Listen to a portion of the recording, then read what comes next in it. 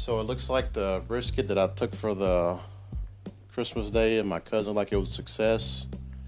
Came out really, really good. Had an excellent beef flavor, but for some reason, all the peppers or the heat, as we call it here in Texas, keeps cooking out, and I don't really know why. It's really easy to get this meat too salty if you want to get more of the pepper flavor in there. So what you have to do is you have to do them separate, but it's quite a bit of work, and I'm actually not sure the ratio of the various spices. So what I'm going to do this time is I'm just going to go in with the main rub that I've been using, that I've had the best results with overall. And then I'm going to go back and hit it with some more of that Montreal steak seasoning and see if I can get the best of both worlds. I actually got one that's on the smoker now, or better yet, I actually finished a few hours ago. Got some unexpected company heading over. So they're going to be my test subjects and see. Now, I did something a little bit different is I didn't wrap the brisket this time.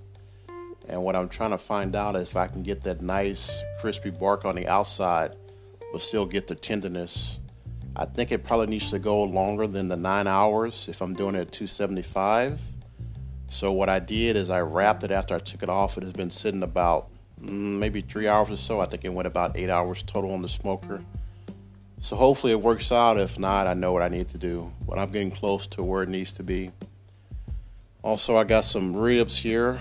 Got some St. Louis spares, and I'm trying out that Malcolm Reed's Killer Hogs rub. Tastes really good. I tried a little bit. It has a lot of sweet lime flavor, which is typically pretty good on pork, but didn't really taste any salt, so it seems like you can't really overdo it. But it looks good, smells good, and I'm really excited. Update coming soon.